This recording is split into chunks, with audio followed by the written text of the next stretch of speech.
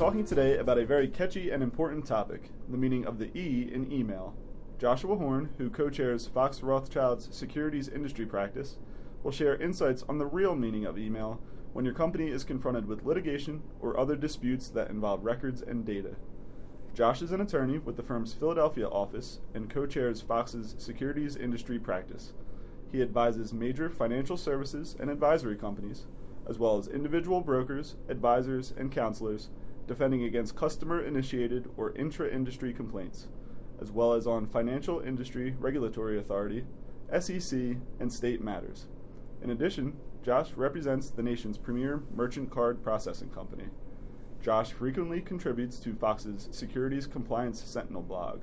Josh, good morning. Good morning, and thank you for that kind introduction.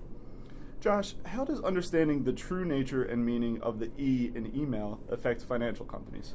I think it's first to have context in what we're talking about. FINRA, or the Financial Industry Regulatory Authority, and the SEC set and monitor regulatory compliance among member firms, their registered representatives, and registered financial advisors. What we're seeing in the years following the 2008 global economic collapse is FINRA, for example, paying very close attention to client records during ordinary and special examinations, and quite frankly, going after brokers who alter those records. So the efficacy of client records is paramount in the financial industry today. That's right. There's really no wiggle room for fudging numbers, conversation dates, or content of meeting notes. This increased scrutiny actually harkens back to an experience I had as a young lawyer when I was representing a broker who had very detailed records of client conversations that contradicted the claimant's allegations that the advisor failed to adequately explain the investment recommendation at issue. When the lawyer on the other side questioned the accuracy and the timing of the creation of these notes, I confronted my client, and he ultimately admitted that he actually created the notes after he was sued, but claimed that they were really the accurate reflection of what really happened. So the notes were not written contemporaneously with his original conversations. This error, even if the notes were correct, cost the client a lot of money. How do records like client conversation or meeting notes and the like connect with email? In the situation I just recounted, only paper records were involved. Today, record keeping is more challenging because there are multiple types of communication, such as paper, cell phone text, web posts, and of course the biggest game changer, email. So the short answer is, email is an additional type of written record that everyone uses and is subject to the same regulatory oversight as if they were letters of the past. As such, emails must be accorded the same care and attention as traditional paper records. But that's only half the story, and it's not even the most important half. So what's the other half, and why is it so critical for financial companies? Well, the second part of the email equation is that, frankly, saying that an E in email stands for electronic is incorrect. The E really stands for concepts that are more powerful and potentially threatening to a company's health, such as eternal, everlasting, ever-prone, and my all-time favorite, exhibit, as in trial exhibit. There's a real foreboding to those words. What is their message? You're right. Those words really have an effect. I often teach brokers about risk avoidance techniques, and when I do, I frequently get a dramatic audience response when I drop this punchline, because everyone knows that they violate this rule many times in any given day.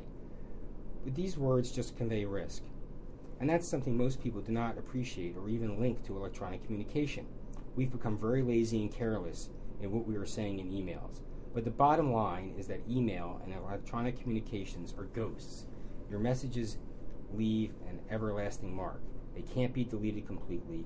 Even if you push the delete button, emails leave a permanent mark in company systems. And it's this kind of haunting that makes email a bugaboo for companies embroiled in legal disputes. Any message sent by company personnel literally has an everlasting shelf life, and it will come back to haunt not only its creator, but in all likelihood, the entire company. You make a great point about the staying power of email. How about the other two E's that you connected to email, error-prone and exhibit? You can't really forget about them. In my experience, error-prone and exhibit are the two most often overlooked implications of email, especially for companies or individuals facing a courtroom battle. Error-prone. This is one, deceptively simple. We all make mistakes. We do so in conversations and in writing. Most of the time it's easier to remember or realize you've misspoken, but I think many people forget or maybe don't realize that misstepping or making an error, factual or otherwise, in email is dramatically different.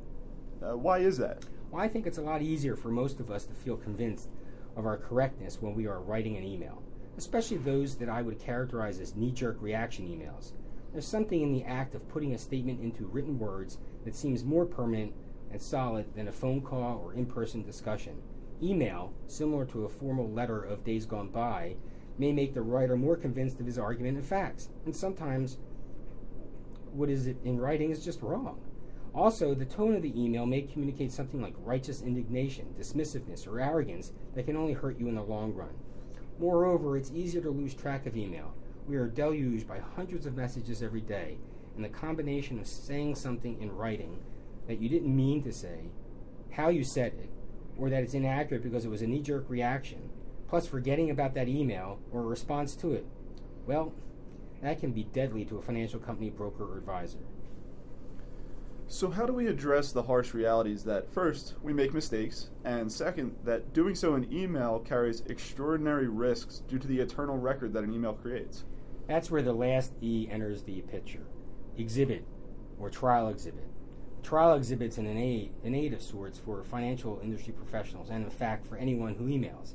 It's a way of helping people to remember the bottom line of email, that any message you write and send could end up involved in a legal dispute, trial, or arbitration at any future point and blown up or in a PowerPoint presentation for the entire world to see. I offer Exhibit as a pretty easy rule of thumb for remembering the hazards of email and other forms of electronic communication. That word alone also helps people remember what approach they should take before sending an email. And what's that approach? It's quite simple. After you write the email, read it. And read it again, especially for that tone I mentioned earlier. Ideally, get up and take a short walk and then come back with a clearer head, particularly if it's an uncomfortable situation that you are addressing. After you've reread that email, you would be okay seeing that email enlarged 10,000 times at a trial where you're defending yourself, then hit send. If the answer is not an unqualified yes, don't send it, but delete it, and fast. Although this seems obvious, so many people overlook it in our fast-paced, multitask, time-crunched world. That's great. Any final words or takeaways for our listeners? Well, when writing an email, take your time. Think before you hit send. Delete your message immediately if it doesn't pass the quote-unquote exhibit test. Doing so may save your career and your company. Thanks so much, Josh. That's great advice to live by for those in the financial industry and for anyone really who uses email. Listeners, if you would like to speak with Josh about a possible on-site training or seminar for your employees or a one-on-one consultation, please contact Josh at 215-299-2184 or jhorn@foxrothschild.com. Fox Rothschild LLP is a full-service law firm with more than 600 lawyers and 21 offices coast to coast. We serve businesses of all sizes as well as individuals in more than 55 areas of law. Clients choose us because we understand their issues, their priorities, and the way they think. We become trusted business advisors working in the trenches with those we serve. At Fox, we care about your success as much as you do.